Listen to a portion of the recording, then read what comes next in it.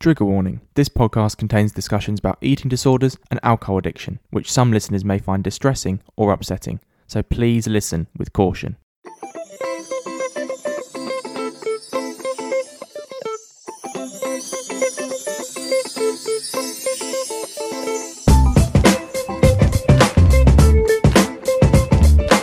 Hello again, listeners, and welcome to another episode of the Just Checking In podcast. This podcast, as always, is brought to you by Vent, a place where everyone, but especially men and boys, can open up to their mental health issues, break down stigmas, and start conversations. As always, I'm your host, Freddie Cocker. Each pod, I check in with a very special guest. We have a natter about all things mental health, as well as anything and everything else they are passionate about. If it helps that person with their mental health, we'll discuss it. My special guest for this episode, listeners, is Sam Thomas. Sam is a mental health advocate, Vent champion, and someone who has supported Vent on social media and through the articles he has written for the platform about his alcohol addiction, eating disorder, and other mental health issues or conditions he lives with. Addiction, bulimia, identity, exercise, and more are all on the menu for this pod. This is how our conversation went. Sam, welcome to the Just Checking In pod, mate. You've been such a big supporter of Vent in these last 3 years since I started it. I'm delighted to finally have you on. How are you?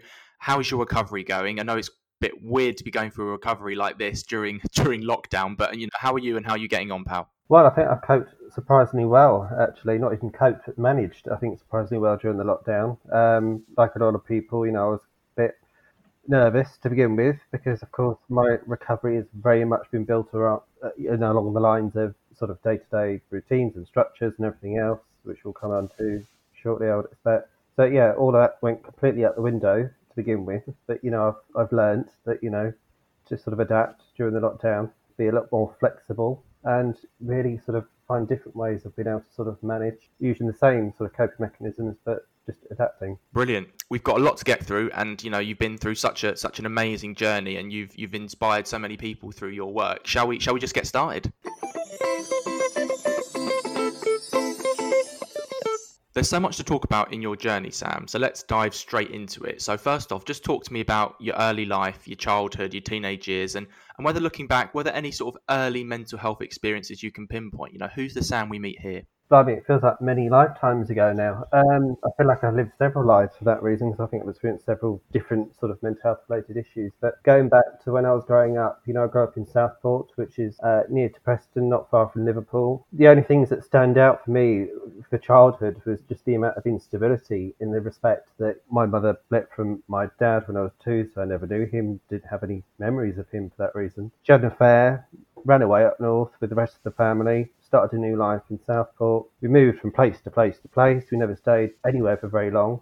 We pretty much lived out of boxes, to be honest, because it was just, we never stayed long enough to unpack. So there was a lot of instability, a lot of confusion, I think. And that sort of carried, I remember sort of my auntie more than my mother, because she used to look after me while my mother went to work. So like I say, there's a lot of confusion, and I think that sort of probably had more of an impact on me than I realised until much later on in life. But also, I was really badly bullied at school because, I stood out in all sorts of different ways. I had long hair, for instance, which really was not cool. Kind of looked like a bit like a beetle, really, with a mullet-like hair. I looked and sounded very effeminate because, I even though I didn't realise I was gay at the time, that was often assumed. So all sorts of names were called along those lines of, all the gay slurs that we've heard, probably certainly back in the days that perhaps you and I were at school. So there was all kinds of different things I experienced, and the bullying did get really bad, which I know we'll probably come on to shortly when we talk about eating disorders, because of the connection there. So yes, there was a lot of chaos, really, and I think that sort of, I absorbed all that chaos, I think it's safe to say. Before we talk about the bullying and your sort of kind of your adult mental health journey, Sam, just on the fact that you said that your mum and dad were had split up and you didn't really know your dad, what was it like, first of all, kind of growing up without that male father figure? Perhaps I don't know if your mum remarried, or if she had sort of new boyfriends, etc., and what was that like getting used to? And also, what was the relationship like with your mum then and now? Did it sort of strengthen that? Have you got a sort of greater bond with your mum because of that absence of a father figure in your life? Well, when I did have a stepdad, technically, but it's kind of a more of a very male dominant figure, really, than a dad-like figure, if that makes sense. And he was somebody that was around, if you like, but I didn't really sort of get along with that well. There was no sort of father to son type of relationship or anything like that. But then equally, it wasn't really the case with my mother because she was never maternal, she was never nurturing, and that was because of her mother who died when she was 13. And my mother's mother, she had alcohol dependency issues, she had mental health issues, she was manic depressive or bipolar as we know it now. She stayed in the asylums. That was my mother's mother. So you can imagine the chaos that she must have absorbed, and that sort of, in a way, got passed on to me. I think once it was called as transactional trauma, the idea that one family's generation and their issues get passed on to the next. So I think there was quite a lot of that, a lot of absence, really, because my dad was not around. My stepdad was this sort of figure, like I say, that was around. The same for my mother to some extent. But then again, she used to work all the hours under the sun. She worked in a nursing home in a laundry, so obviously it didn't pay very much. So I think she had her reasons, but it was just like I say. I think she was very unstable in herself. I think so. I think there was a lot of that, like I say, in all of us in the family. You've been incredibly open about your mental health journey, Sam. And if I'm correct in saying you currently live with an alcohol addiction, which you're recovering from really well, you live with an eating disorder called bulimia. You've been also diagnosed with emotionally unstable personality disorder, and you've also suffered from depression in the past. Let's try and navigate this journey if we can. So, which one of those do you think came first, and how did they manifest themselves? What can you sort of define as well for the listeners who perhaps might not be aware of what those individual definitions mean, and when were you diagnosed for each one, so the listeners have a better idea of the journey as well? What came first? That's a good question. I think in terms of diagnosed, it was certainly would be bulimia because going back to what I was saying a minute ago about being bullied at school, I used to run out of lessons or avoid lessons entirely to avoid the bullies, and it was a constant thing throughout high school. So I used to sort of hide in the boys' toilets because it was the only place where I knew I wouldn't be found, and it was there where I used to binge on the contents of my lunchbox of sweets and crisps and whatever, and that sort of was a comfort thing. You know what I mean? I think we all do a bit of that. But because of the tension, the anxiety that was building up within me, I used to always have that nausea feeling as well as that sort of fullness. So what I used to do is purge. So in other words, make myself sick. So, and that sort of gave this sense of relief of all of that build up of tension, anxiety, stress, all of it. And that became my coping mechanism from the age of about 13 up until about the age of 21. So technically that came first. And of course, that really was a major issue for me right throughout my teens because of the bullying and the bulimia. It impacted on my grades at school. I was expected to get top in tests, top GCSE grades. To go on to college, uni, never happened. So it really did have impact in all sorts of different ways. And so that came first. In terms of what came second, I guess to some degree the alcohol addiction. But the interesting thing is I didn't drink at all until I was 24. Drank twice when I was in Liverpool around about the age of 17. Decided I hated it. My first boyfriend didn't drink, so I didn't drink. So that sort of came much later, and I often think, in a way, I sort of swapped bulimia for alcohol.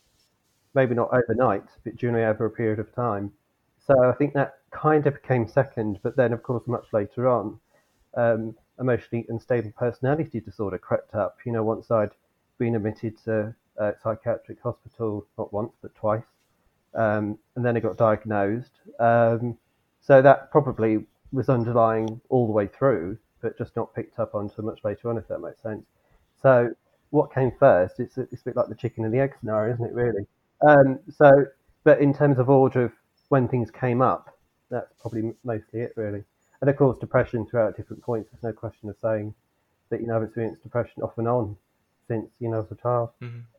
In the first event article you wrote in January 2019, Sam, you said that a traumatic event in 2015 was the trigger for you to self-medicate with alcohol, and you unfortunately became addicted to it. If you could, just tell me a bit about that event and then the aftermath of it regarding your alcohol addiction and your mental health. Well, I've always got this theory that damaged people attract other damaged people, and of course that has been reflected in probably all of my relationships in terms of romantic relationships.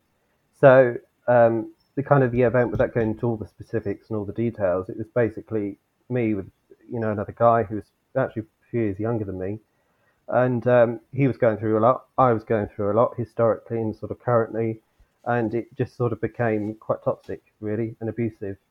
So it's the only simplest and easiest way I can explain it. He had issues with drugs, totally out of my depth, no history at all whatsoever with drugs, although obviously with alcohol, which is a drug, and sort of one thing became, led to the next, and it just got out of hand. It's the only way I can simply explain it. One night I ended up having to go to A&E, and that was it. So that was kind of essentially the abusive relationship, the trauma, which I was referring to. As you can imagine, there's a lot more to it, which I won't go into detail in this interview, but it's something I'm building up to talking about a bit more openly, going through that with therapy at the moment. So I feel a lot more comfortable talking about the very, in talking about it in a nutshell, if that makes sense, in brief. But yeah, it's one of those things that I'm sort of realizing as time goes on that probably had a lot to do with it. But then I think a lot of other stuff had a lot to do with it as well. So often I used to think that it was that probably pushed me over the edge, if you like, triggered me. But actually, I think probably goes far, far back in my history to childhood, teenage years, as I've just mentioned. So I think trauma has this funny way of, particularly unresolved trauma, of sort of leading to other subsequent traumas. You see what I mean? So it's almost like chain reaction, sort of a domino effect. So I think that probably has been sort of the case with my relationships. Really, have often been an outlet, if you like, to sort of escape, sort of find myself, my identity, and all of those things really. Mm. We'll talk a bit about your journey as a gay man as well later on in the pod, Sam. But you said in the article in this first one that you were able to function pretty highly alongside your alcohol addiction. How did you manage trying to keep this a secret from your friends and trying to live in inverted commas a normal life? And is this something a lot of other alcoholics are able to do from your experience? Well, firstly, I didn't keep it a secret. That was the ironic thing of all of this. It was quite well known. But the thing was, when I say, I mean, I've used this term functioning sort of alcoholic or alcohol dependent person, and I was very much that because, I did drink wine, not necessarily during the daytime, but certainly at night. I used to famously work till 3, 4, 5 in the morning, go to bed for a few hours and wake up and repeat the cycle. Quite literally, I used to live for work.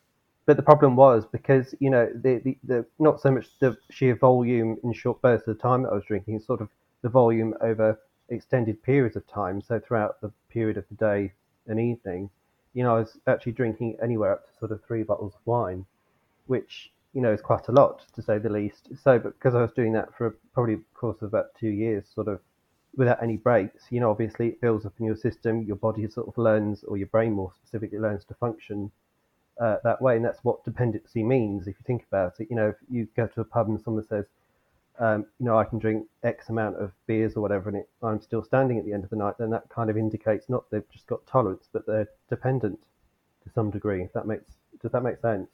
So you know what I mean. So it's one of those things. I think a lot of people don't realise dependency is actually very easily done, surprisingly easily done, and often it's when you stop is when people realise all of a sudden they've got a problem. And of course, I had very horrendous withdrawal symptoms, which can range, it's both physical and psychological. It was very confusing to me at the time. This was probably about 4 years ago now, and I couldn't understand why I was feeling very physically unwell and psychologically losing the plot all at the same time with weird nightmares and sort of tripping out quite literally. The same sort of experience you pay drug dealers for. You know what I mean? It's just sort of quite weird, sort of, and I couldn't understand. I thought maybe I've got some obscure bug that I picked up abroad or something. You know what I mean? And eventually, over 6 months of having several of these episodes, it was actually confirmed in A&E that I was alcohol dependent and actually I needed a detox. And my friend was there with me, and we were quite stunned. It's like, really? And of course, the first advice they said, it's really important. You've got to keep drinking, which seems the most strangest medical advice of all history of medical advice. Do you know what I mean? You've got to keep drinking. But the idea is that, basically it stops you going into that withdrawal before you go into a proper medically assisted detox, which is a very specific procedure, which can be quite risky actually. And I've experienced that 4 times now. So, so I've become a bit of an expert in detoxes and withdrawal and dependency and all of that. But it is quite a it was quite an eye opener for me and other people around me because, of course, we all realised that I was drinking. It wasn't even that I tried to keep it a secret, like I say. But actually, it's quite funny to me when I look at like Facebook memories, for instance. From 3, 4, 5, 6, 7, 8 years ago, for instance. Every single picture with me. there's a glass of wine in it. So it wasn't even, like I say, it's very obvious to people that I was drinking, but not obvious the fact that I was dependent. You talked there about your kind of the stuff you talked about in your next Vent article, where you talked about kind of becoming self-aware of your addiction and checking yourself into rehab or your local substance misuse service if you want to be technical about it. You also mentioned there about some really severe symptoms of alcohol withdrawal. You know, you had full body shakes to the extent where you were unable to stand or walk. You had fever-like symptoms, nausea, sickness, delusional thoughts, short-term memory loss, agitation, insomnia, disturbing nightmares, like you said, and I'm sure many others. You know, what was that like for you, and how did you get through this period of your life? You know, you said you in the article you felt like drinking was the only way to ease these symptoms. Such was the pain you were in. Well, it was. Yeah, it exactly was. I mean, that took me a long while to get around in my head because, for a while I was told it's really important got to keep drinking. And I used to do the complete opposite, thinking "Well, it just seems strange to have to keep drinking to get over all these symptoms." But unfortunately, I learned the very hard way that the only way to get rid of those symptoms is to drink. So, like I say, I was very sort of just completely oblivious to all of this, to be honest, 4 years ago. I didn't know anything about alcohol dependency at all, really. And going back to the point about going to rehab, well, I did actually, to my credit, did actually refer myself to the drug and alcohol service here in Brighton fairly early on after I'd, been to that particular A&E visit, which I think was the third time before I became sort of diagnosed, as it were. And, I did go to an inpatient sort of detox facility, which is kind of like rehab, inverted commas. And I did 10 days there, absolutely hated it. Because I just wasn't ready for it. In fact, to be honest, I could, and it's quite strange for me to sort of be mixing with other people who are alcohol dependent as well as heroin addicts, and whilst I had no issue with any of that, and actually found it really interesting, very educational, I just wasn't at that place where I could sort of accept or well, just that really, just accept that was me, that was the situation I was in at that time. So I did it all quite prematurely in a way, and of course I did relapse sort of almost immediately within a matter of days of that first detox. And, that's when all hell sort of broke loose, really, because then, of course, hardly anybody knew that I did that detox for one. The people that did know were very disappointed and sort of quite critical in some ways, but, trying to, it would try to do that with all the best intentions, if you like, but obviously, nevertheless, having sort of a negative impact on me. Yeah, so I did go through three sort of detoxes and had the most recent detox in November of last year. Which the big difference with that is that I wanted that detox and I was asking for it, and actually put a lot of demands really to get that detox because of the way services are, particularly drug and alcohol services. I know we complain about how mental health services are, but drug and alcohol services, blimey, it's just so much further down the road. The cuts and austerity measures and the rest of it. So that detox, worked, if you like, because obviously I've been able to keep sober since. That's about 8 months ago now. So I've learned a lot, and I think the reality is, I think for people who are alcohol dependent, they do have to go through several detoxes. It's not like a one-stop shop, quick detox, and that's it. Sort of abstinence for life, sober for life. You know what I mean? It's one of those things that I have to go through several times and kind of make all the mistakes really of the do's and don'ts. And of course, each person's very different. Some people drink very much in isolation. A lot of time, I think people do drink in isolation when they're alcohol dependent, but some people might have a social element to it, so they might have to sort of avoid sort of triggers where they might end up being in environments where they're drinking, for instance. So I think for me, it was just kind of the emotional triggers, kind of all the traumas really, quite a bit of a backlog to get through, if you like, in terms of traumas. So it's kind of dealing with things in a very particular way, in a very particular order, but it all did begin with a detox and then that followed with the trauma therapy that I'm going through now. So yeah, so it's kind of, like I say, I've been around the block several times, I think it's safe to say, with detoxes and relapses and hopefully knowing what I know now, I can sort of manage to keep that on track, ongoing. Before we talk about the kind of later part of your recovery journey, Sam, and the detoxes that you mentioned there, you mentioned a wonderful woman and friend that helped you in that moment. And I'm certainly a big fan of Claire. And for people in the mental health community listening to this, they will know Claire because she is just one of the most supportive and kindest people on social media when any of us are struggling. And I hope to get her on the pod one day after you, Sam. Just tell me a bit about how Claire helped you in that moment in your life and your relationship now, and also why it's important for anyone who lives with mental health issues or addictions to have a friend like Claire. What would you say to her if she was listening? And I'm sure she is. I'm sure she will be. Well, Claire, I mean, it's a bit odd actually because I think I got to know her in the same way that a lot of people got to know her via Twitter. And I think when I was in mental hospital, psychiatric hospital, on the second time, I was going through quite a lot in a big way. I was sort of overspilling, if you like, a little bit on Twitter. And, we got in contact that way. And I think just over time, she created a role for herself, if you like, that that sort of was part sort of supporter, but mostly sort of advocate. So she did act on my behalf in certain instances where it really was necessary for someone to act on my behalf. And what I've learned from my experience with Claire, you do get places when you've got an advocate because, if you kind of represent yourself, they kind of think, oh, you've got capacity and you know what you're talking about, so you can't possibly need the help sort of scenario. And I think a lot of people experience that in the mental health sort of world, who are going through sort of all sorts of mental health related issues. So I think actually with Claire, I think her role has very much been that really sort of, like I say, part support, but mostly sort of advocate just to sort of make things happen. Because there are times when things don't really happen until you have to push for it, like the detox that I just mentioned. I had to sort of, I think almost sort of doing one man protest in hospital in any department just to get, the detox. I said, well, we'll be here the next night, the night after that, if we're not careful. So, so there are instances like that, and of course, I have been in psychiatric hospital twice as a voluntary capacity. I have been sectioned by the police once. But, I think without Claire, the chances are I could have ended up being sectioned potentially or worse scenario other than that. So I think, Claire is playing a life-saving role, quite literally, not just for me, but for lots of people, because, unfortunately, services aren't as great as they could be. They're not necessarily terrible, but, there are definitely issues that I think we all can relate with and identify with when we're trying to access the support we need. So I think the role of advocate that, like I say, Claire plays is very fundamental, very key, and she's very highly effective at it, I think it's safe to say. You got through that 10 days of detox and managed to merge out the other side, hopefully a healthier person.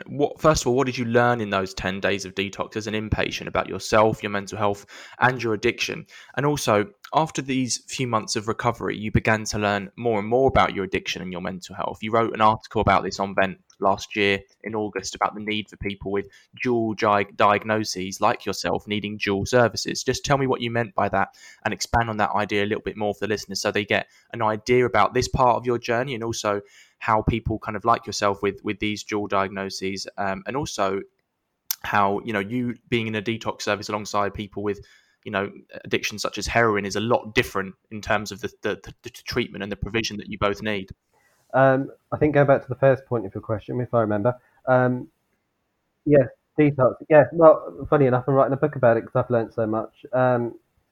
I wouldn't know where to begin really because, like I say, it's just a completely different territory in some ways to what I was used to, particularly because I've worked in eating disorders for a very long time and then suddenly found myself in this sort of addiction world, as it were, and I knew nothing to begin with and still feel like I know nothing, but actually I've learned a heck of a lot.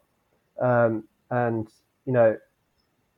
I think with detox is, like I said earlier, it's more than a one-stop shop. People have to go through that process. And I think the thing that sort of always sort of bothers me is two things really. One is the fact that often people get detoxes but not the rehab. If you get the difference, so detox is like, kind of like the medical part, and the rehab is the aftercare. So famously people have known about AA and NA and DA, all the A's, anything ending anonymous, which is the fellowships, the 12-step programs, the smart recovery.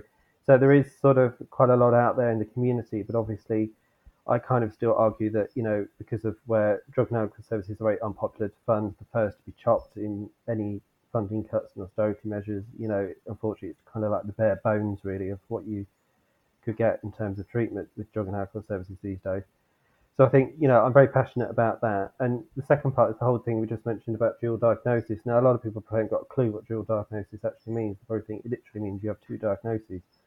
But actually, what it means is you have a mental health related problem and a substance misuse problem or addiction. And with me, I think because it was fairly sort of, well, it was identified and diagnosed fairly early on, had emotional unstable personality disorder, potentially with PTSD as well. Um, you know, that is the dual diagnosis. So the EUPD, which you can never say right, EUPD, and obviously alcohol addiction. So the idea is that if you treat one and not the other, I think in reality, if you were to detox, for instance, then you'll become very vulnerable to your emotional well-being, distress even, and trauma and everything else that sort of pushes you over the edge and triggers you, and before you know it, you're back in drinking again. So the idea is that a dual approach for dual diagnosis sort of means that you're not just treating one and not the other, but treating both alongside one another to give it the best possible chance of recovery. But obviously, that sounds all rather simple and quite straightforward on the face of it, but in reality, it's a lot harder than that. And of course, the other problem is that I've been saying quite a lot, is that drug and alcohol services and mental health services tend to sort of operate quite differently and separately from one another. So a lot of people might think drug and alcohol is the remit of mental health services, for instance, which it's not. So therefore, it can feel like, drug and alcohol services sits on one side of the fence, mental health services sit on the other side of the fence, and they don't really talk to each other and don't really work with one another. So it can be sort of quite difficult to sort of coordinate that sort of treatment in a way that sort of gives, like I say, recovery the best possible chance. It kind of to split that atom, if you like, in terms of recovery. So I think for a lot of people, it's not really one more than the other. It's sort of both in equal measures. Your latest article on Vent is my absolute favourite, Sam, and I love the title you used for it, as I think it's such a universal message you need to deliver to the masses, which is called Life Begins at Sober. So you're 6 months sober now, if I'm correct, and without getting ahead of ourselves, you're progressing and hopefully thriving in your life. Just tell me a bit about this article and also how you reflect on the last 5 years. Do you feel like a completely different person that's speaking to me now as opposed to the Sam in 2015 or the Sam who was getting bullied in school? I feel like a different person than I was last week at the moment. um, uh, back to the article. Yeah, I mean, I written that when I was 6 months sober, so I'm 8 months sober now. But because of lockdown, it feels like a whole lot longer than that, to be honest. But I thought it was quite important to write that article actually because partly to communicate really that I was 6 months sober and I was quite surprised I even got to that point with my history of relapses as well and everything else. I think everyone else was quite surprised as well. But of course, I've learnt so much more, and of course, during the lockdown as well, that I've often spoken to people on literally a daily basis who are going through that right now. Who have relapsed during that period or have just started to realise they've got an issue for the first time, and perhaps always had a bit of a drinking problem, but never realised it is alcohol dependency. So I think it's really important to sort of talk about these issues because I think in some ways we're very sort of accepting about talking about mental health issues, but we don't talk about addiction quite in the same way so openly as mental health, and I think it's almost like a bit further down the track, as it were. So I kind of feel that it's quite important for me to focus on that at the moment with all the work that I do, because partly because that's obviously where I'm at, and that's where I'm in my recovery, that's where my life is, and that's the areas that I've become sort of quite passionate and interested in now. But also because I recognise that, there is still quite a lot of stigma, a lot of secrecy, a lot of shame, really, all the S's that, still attached to addiction. So I think for me, it's actually sort of saying really that there is hope and, and actually you can sort of recover from it, even in the most dire sort of set of circumstances that I was in, it was still possible because it did impact on me in every department. It felt like in the end over the past few years.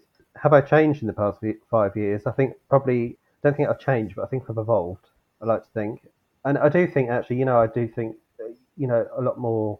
So it's a bit weird because I was saying the other day actually that when I was drinking, because essentially I was probably alcohol dependent for up to sort of 7 years, or at least drinking for 7 years. They're not alcohol dependent for that amount of time necessarily, but it's almost like when you sort of come out of that sort of detox and become sober, which can feel like an alien concept, I should say.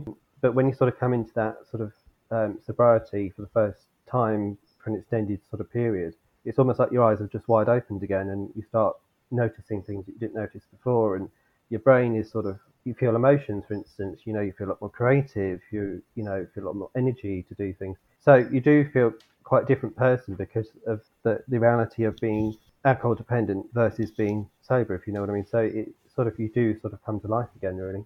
So that is the idea of the title, life begins at sober, because, there is something you can't really explain that only other people who've been in that position kind of know, if you know what I mean. It's like, someone was saying the other day, though, that senses all became alive again, smell and taste and feeling things. And, it's kind of quite weird, really, sort of become sort of emotionally, sort of mentally sort of cut off from the world in the time that you're in, in that addicted sort of mindset.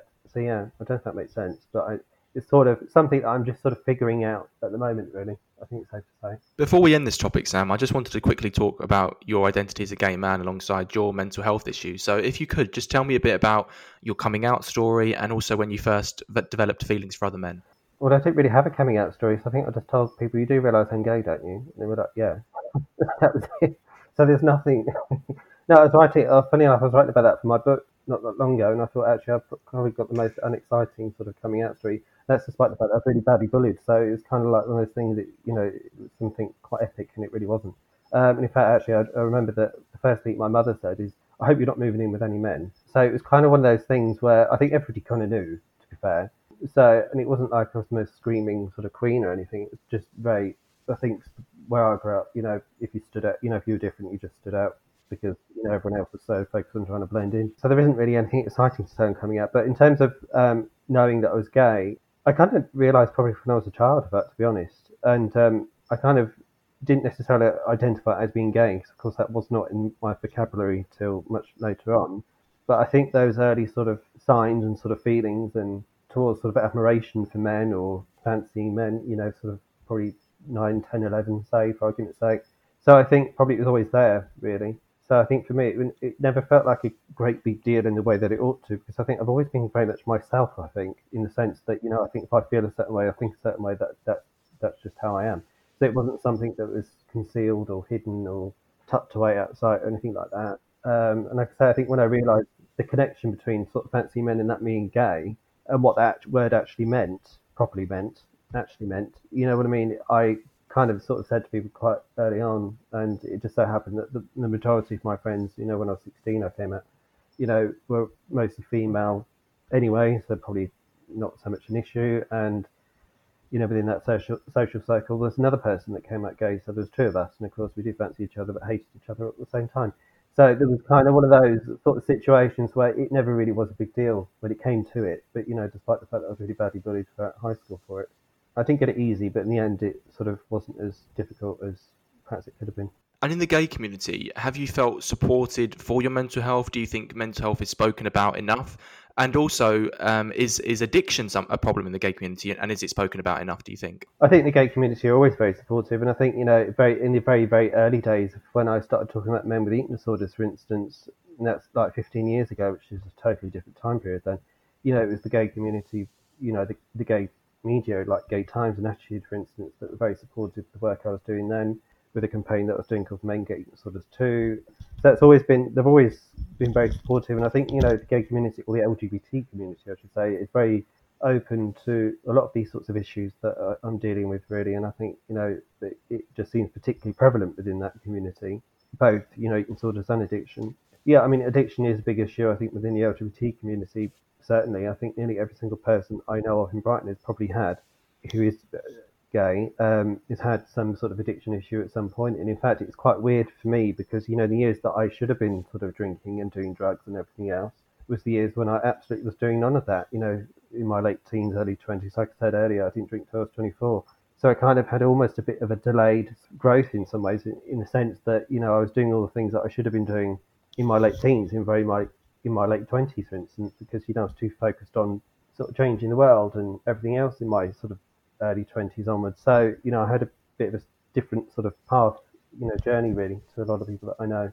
But like I say, I can't think of anybody really that's not had some sort of issue, and particularly Brighton, because it's a very hedonistic city. To be fair, people don't come here to settle down. It's one of those places, and I think there are a handful of different places around the country. I think Liverpool was no different where I grew up.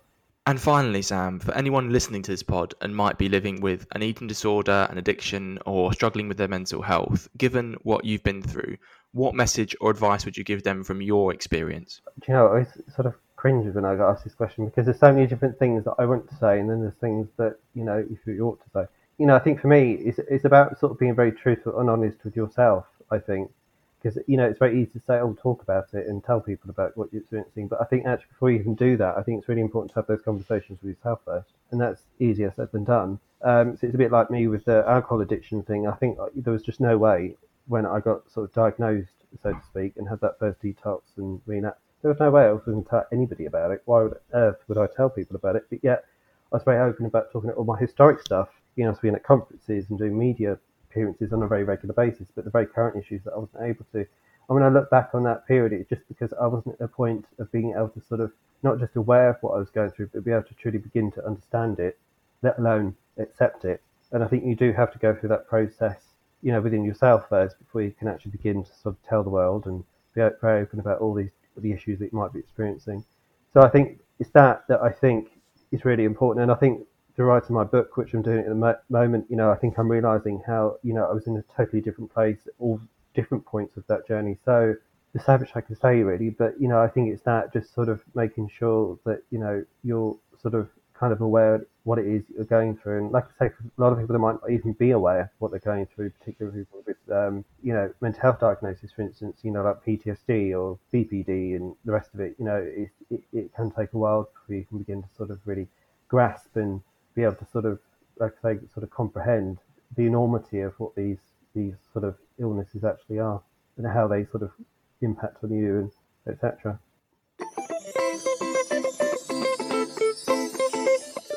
We talked about your journey, Sam, and since you've been open about your story, you've become a mental health advocate in your own right. How did this journey start, and who was the first person you told about your story, or perhaps the first article you wrote, and what impact did that have on you when it was published, and perhaps the feedback you got? Blimey, I've been around, I think it's safe to say, for a long time, because, I started sort of my advocacy journey. I don't even think we even called it that then, around about the age of 18. And basically, I was involved in two different projects the voluntary capacity for LGBT young people down here in Brighton called All Sorts Youth Project, and another project for mental health called Experience in Mind, which was part of Mind and the YMCA at that point.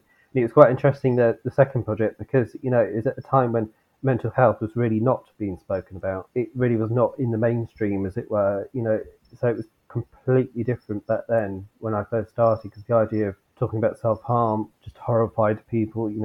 Schizophrenia and voices, for instance, another subject that we talked quite a lot about, was just people just couldn't get their head around it. And of course, that was all sort of pre-Time to Change, if you remember, that whole campaign where we had celebrities sort of talking about. And I remember that sort of coming through a few years after we started sort of doing what we were doing.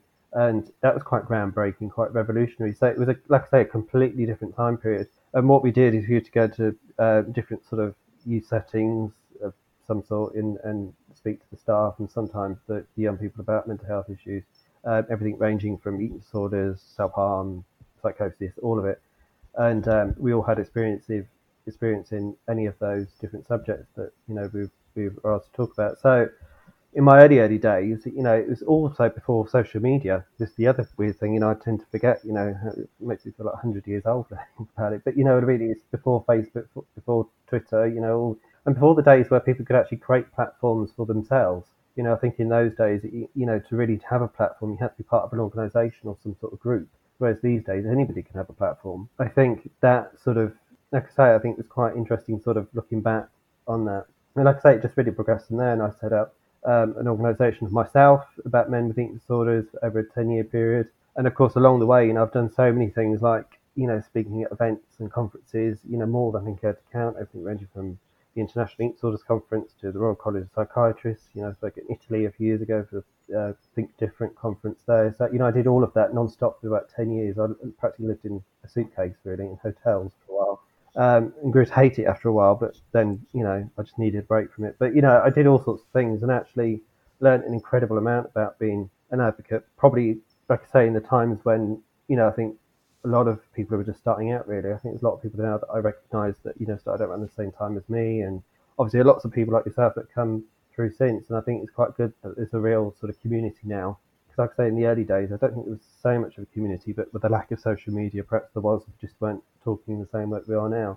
So yeah, it was all quite, felt quite groundbreaking, quite revolutionary in many ways. So I quite enjoyed that. Well, it certainly sounds like you were one of the trailblazers, Sam. Well, I don't want to call myself that, but I think there's me and many others. You know what I mean? Like I say, it was just a totally different time period because of the way social media, in particular, blogging, podcasting, all of that sort of created sort of ways in which anybody can have a platform. Like I say, so I think I'm quite glad to sort of been part of it in the time when that's all been really happening. There's certainly not that many eating disorder advocates out there, Sam. There's certainly a few. You're one of them. Friend of the pod, Hope Virgo is another really great one. And to be honest, there's probably not a lot of male eating disorder advocates out there either. The ones that are out there doing absolutely amazing work. So I'm sure you must get, people responding to your social media posts, or you might get people asking you at, conferences or things that you've spoken at, who are from men or women who are struggling themselves. How do you cope with that, and the pressure and responsibility that comes with it as well? Because it's certainly something that I definitely struggled with at the start. I'm certainly getting better at it, but I definitely had to learn how to put up those walls and those boundaries and stuff like that. Again, without sort of blowing me on trumpet, but I say, I think I was probably one of the early people to talk about men with eating disorders. And at the time, when I spoke about it, it was about 13 years ago. I worked with fixers who were then ITV fixers, and I was one of the very early projects. Had an idea. The idea was that anybody had an idea about something they've experienced, any issue under the sun, quite literally, and they wanted to do some sort of project that involved media to change, you know, just one person's life was the sort of the contract. Applied to them, I think it was in 2008, I think, and yeah, and it took off quite quickly. It was called Make Disorders 2. I was doing sort of Radio 1 and 5 Live and Sun Newspaper and all of it, in quite a, short sort of period of time. So it kind of got thrown out there quite literally. So and it was quite overwhelming, and probably when I think about it now, probably did have much more of an impact on me that probably than I'd ever realised until much later on, probably about 10 years later on, when I found myself alcohol dependent, because it was sort of quite um, a, a tricky sort of thing to sort of keep up with, as it were. I always felt like I was catching up with myself. But I think when I look about it now, I kind of realised, because I started very, very young, I don't think I'd quite really been able to sort of explore who I was as a person just yet. And I think sort of like when I hit about 30, I suddenly thought, I've done all these incredible, amazing things. And I've had some incredible life experiences that a lot of people probably would be, to some people's envy, perhaps. But, I kind of thought, who am I? What am I doing? And all those sort of poignant sort of questions that we ask ourselves at different points of. So yeah, so I think for me, I think going back to whatever the question was, I've just forgotten. But yeah, I think when I started, it was kind of like I say, I think I realised that I wasn't sort of sorted or had it all sort of I haven't worked it all out yet or any of those things. Quite the opposite, in fact. So this is why I'm quite glad over the past 2 years I've had a bit of a break from all of it. Really, I just kind of feel like I'm doing a bit of this and that, which kind of suits me right now, rather than having to sort of.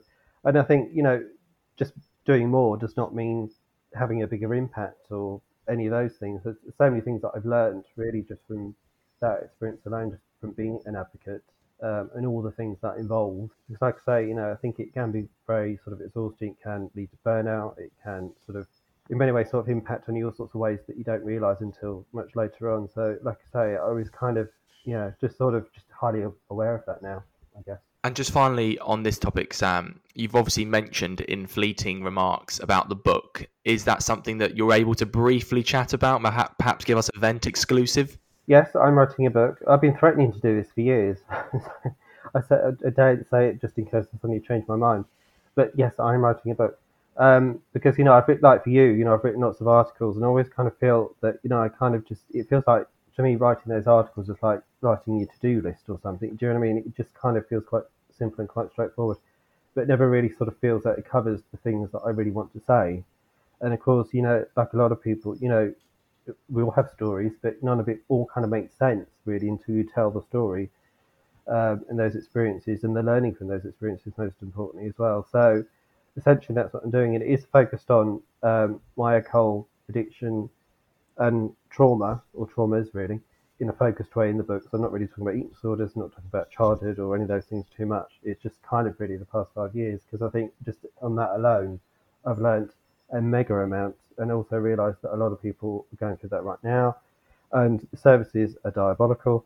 So having to navigate yourself through that is not easy by any means, and just a complete minefield.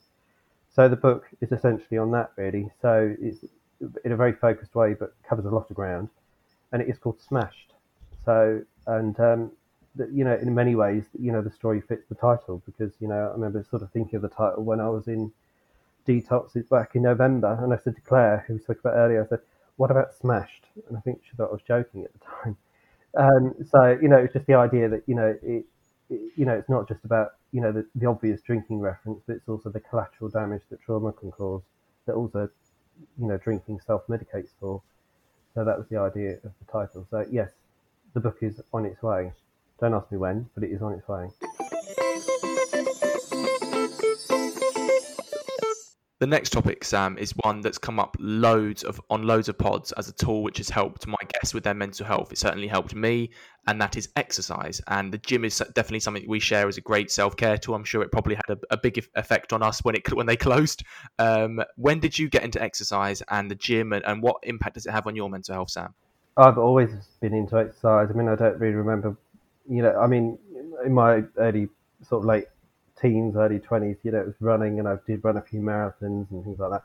Got a bit bored of it, and then I started going to the gym, probably about when I was 24, 25, I think, and got really into it because I think, thing with me, if I, some people might say that, it's an obsession, but I think it more as a discipline, actually, because, I think what I've learned as the years have gone on when I've been going to the gym, I tend not to be disciplined just at the gym, but also with eating. So obviously, my history of eating disorder, but also not just disciplined in those areas, but disciplined in all areas of my life, really. And often I said fairly recently, in recent sort of years, it's either been drinking or the gym. So in brief periods of sobriety, I've kind of used the gym as the alternate sort of coping mechanism, if you like, the healthy sort of one. Um, so I think for me, gym has been very key and very fundamental. And as you've mentioned, during the period of the lockdown, yes, it was an almighty test. I think safe to say, initially at least, like the gyms being closed just seemed like just completely sort of incomprehensible. Really, it's like how did that happen? Gyms got closed. So it has been quite a test. Like I say, I've been exercising at home, which feels like nothing in comparison of what I do at the gym. But at least it's something. And like the period of the lockdown, I keep thinking it's only temporary, so the gyms will open, of which they are, will be open very soon.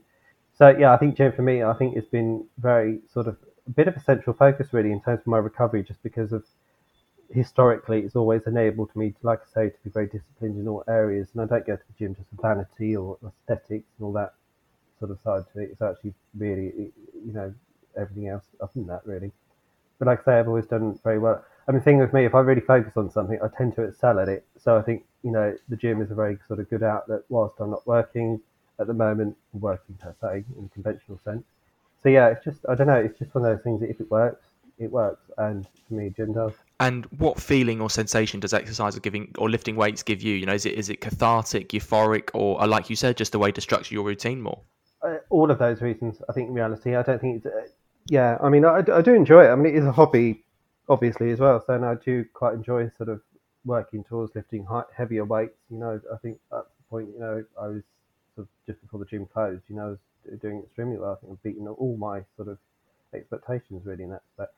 So I think there is certain sort of, I like the fact that it's kind of like goal setting as well. And I think that's how my brain works. If I say, like with a book, for instance, I'm going to write 2,000 words this weekend, I don't write just 2,000 very good words. I write 2,500 words. Do you know what I mean? I think there's always something about having goals and sort of being very clear about that. I think for me works tremendously well. So I've always sort of been a bit like that, really. So I think with the gym, it's just another sort of way of sort of like I say, getting all that sense of relief for stress, anxiety, but also just sort of for general well-being and just to really escape as well. Sometimes I think actually I have the best ideas when I'm at the gym, and often before the lockdown, I go to the gym like very late at night to the early hours in the morning because it's only over the road, and it was good because I used to when I at that point I was in the very early stages of my book, for instance, and I got the best ideas there. So it's there's so many reasons why I think the gym has been very helpful and beneficial to me. And just finally on this topic, Sam, why do you think it's important for people living with mental health conditions or just for your mental health generally to find these hobbies or tools that can help us with our mental health? Well, we all have mental health, don't we? So I think it's really important for all of us, not just for physical, but also mental health, to sort of keep ourselves active. And of course, that's not just physically, but also mentally active. And of course, it doesn't mean having to sort of go into the gym and sort of for an hour and a half every day. So it can be all sorts of things. And I think it's one of the great things about lockdown as well. I think people that haven't really sort of considered exercise, particularly before, or perhaps dipped in and out of it, suddenly taking up running or walking and doing things that they can do on their own that doesn't involve people. So I think in a way, I think we've kind of understood that exercise actually is, well, hopefully we've understood that exercise is needs part of all of our lives really to get healthy in every respect. And I think actually it's very good for mental health. And I think if I didn't exercise, chances are, I'd be in a state. I think. And like I say, during the lockdown, doing exercise at home as a temporary measure has sort of just helped keep me in check in that respect. And fortunately, things have still kept on track throughout that period somehow. So yeah, I think for me, can't stress it enough. Exercise is something we should all consider and do. Our final topic of conversation, Sam, and it's one I try and have with all my special guests, is a general natter about our mental health. So, firstly, circumstances including or excluding at the moment, how would you say your mental health is at the moment, mate? Well, I think at the moment, I think my mental health is probably the best it's been for a long time, actually. And I say that slightly hesitantly because, obviously, I think I've had periods of complete total instability and crisis. I've been in hospital quite a few times in recent years, so I always sort of say that quite anxiously and quite nervously, as I say. But I think generally speaking, it's all going quite well. And I think obviously having the detox in November sort of has really helped because, of course, there's no question that alcohol in particular exacerbates and compounds sort of mental health in terms of mental ill health. So I think as time has gone on, having done it for real, if you like, this time, the whole sobriety thing, that has helped. So I think I've got quite a lot of pride in that now because I've learnt so much as well.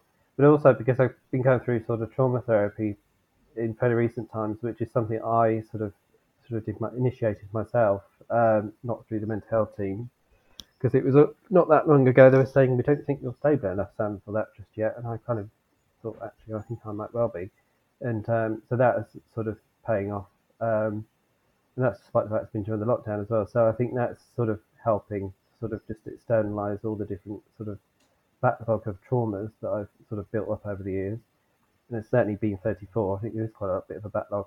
So I kind of doing a bit of combination of all of those things really, sort of the detox, not keeping very active, and the that recovery community really, um, in that respect, but also the therapy, but also the fact that I'm on meds. I've no shame in saying that I'm on quite a lot of meds now, which seem to be working quite tremendously. Actually, I think I've been very fortunate that the psychiatrist that I have at mental health community team, he's suggested things and it's worked without any side effects. So I think as time has gone on, things are finally sort of falling into place. And for about 2 years, it really wasn't. It was, a year ago, it was just about managing every day with multiple sort of crisis points at crisis situations at different points. So totally different story to how things were. But obviously, I don't take that for granted. I'm not complacent, but quietly confident that things should continue, hopefully.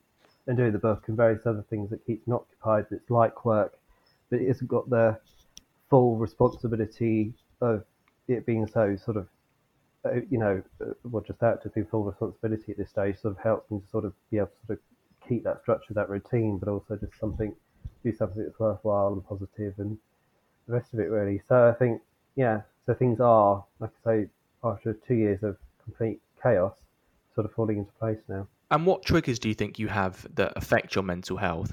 Obviously, you've been on this journey of alcohol addiction recovery for 5 years, but you've been doing mental health advocacy for much longer than that. You know, have you figured them all out yet? Do you think? And what triggers do you think you can tell with the listeners? Oh no, no, no. Don't even pretend that. I often say I don't know what the answers are because I don't know what the questions are. It's kind of that sort of.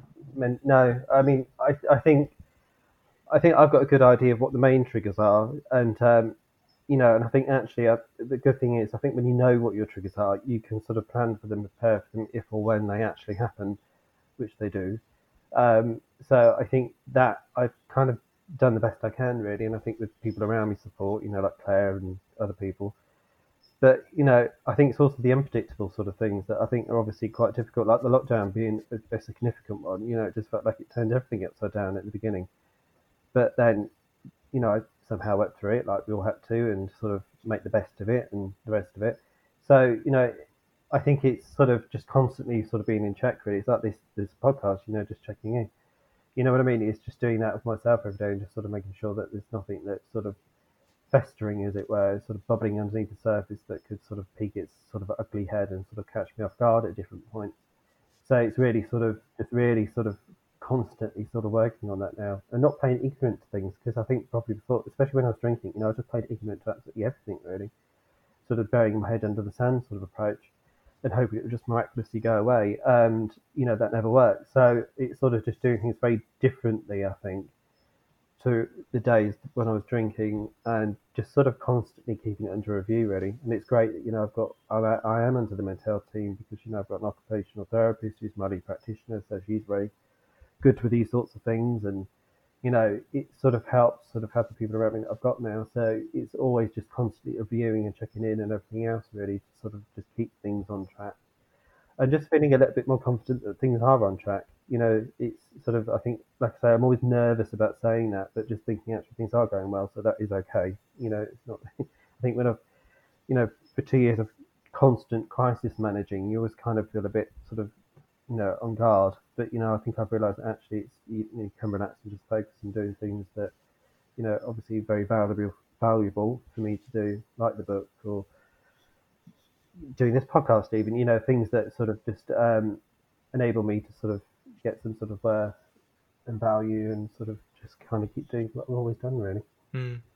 And outside of exercise, what tools and methods do you use to help your mental health, Sam, and which ones have worked and maybe which ones that haven't? Writing, I think, probably the top of it. I mean, it's like probably about 2 years ago when I had the second detox. I remember I did go for 4 months of sobriety, sort of very quietly, really. Didn't tell anybody, really.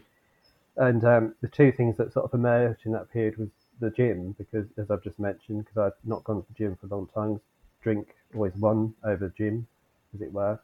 And the other thing that sort of emerged was writing. So I haven't really done any writing for a long time, really, apart from reports and grant bids and things like that when I was working. So, it was quite good to sort of get back to that. And that's kind of where the book sort of came from, really, in all the various different articles and blogs I've written.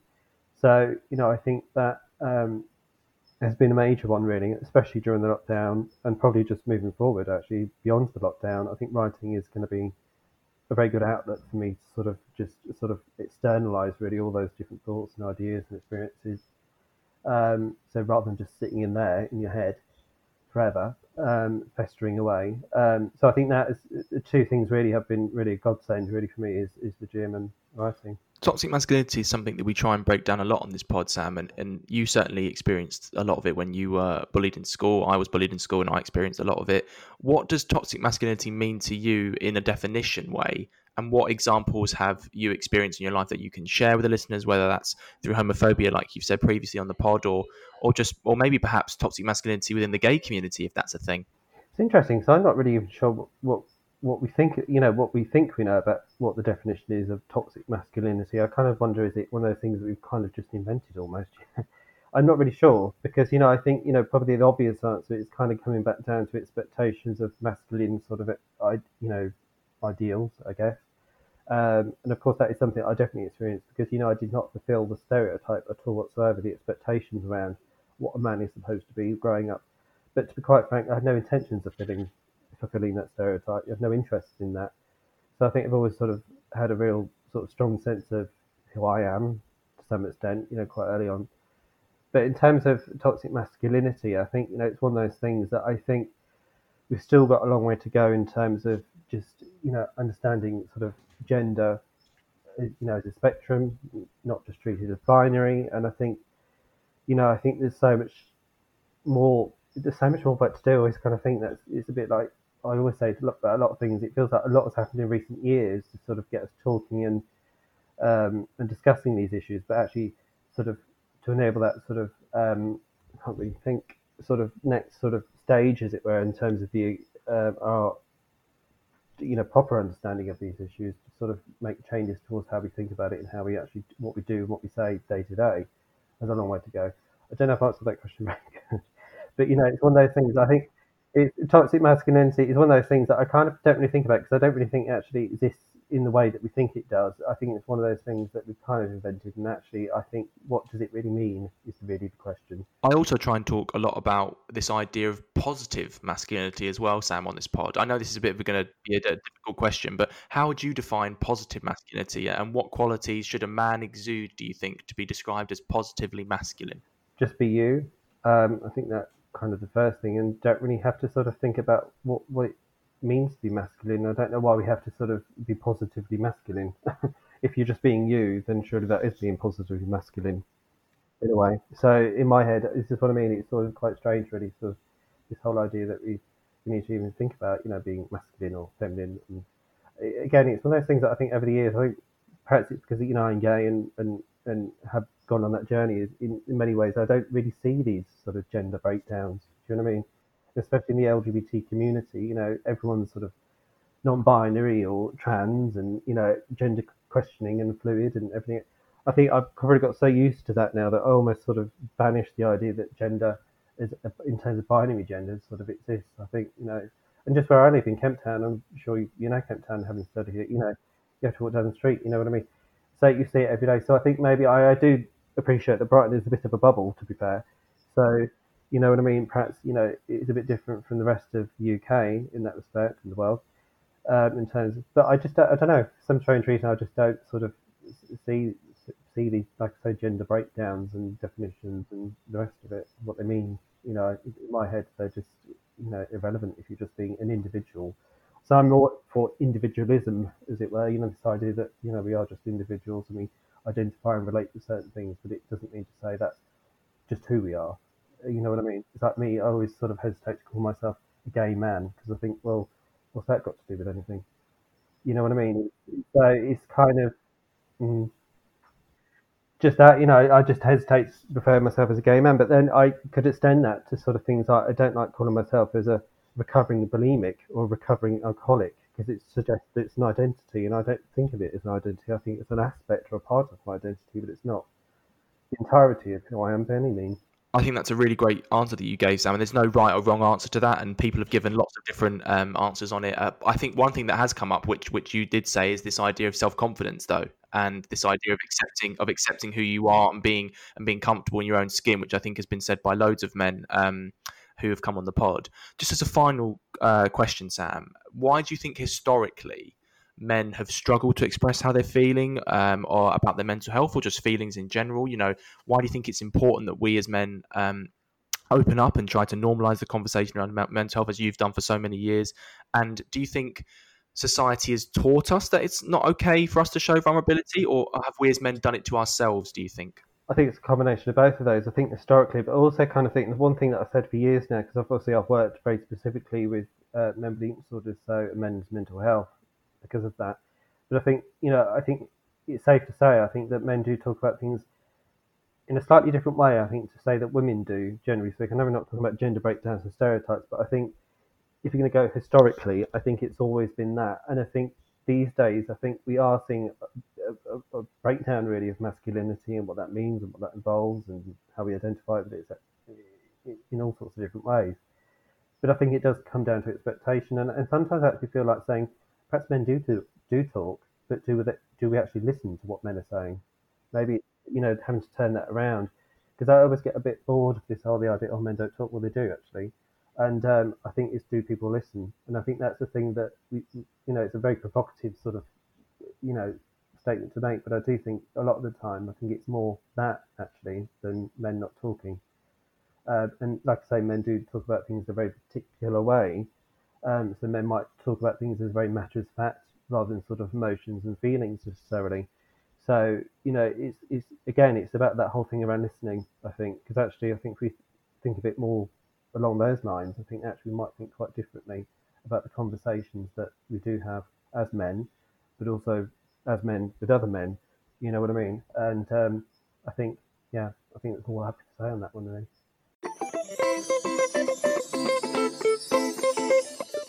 Well, I think that's all we've got time for on this episode of the Just Checking In podcast. I want to say a big thank you to Sam for being my special guest on this episode's pod. As always, thank you to all the vendors who've tuned in. Remember, if you like what you've heard, please give this a share on all the usual social media channels. Tell your friends or work colleagues about it, or if you're being very, very generous, write us a review on iTunes. We hope to check in with you again very soon. And remember, it's always okay to vent.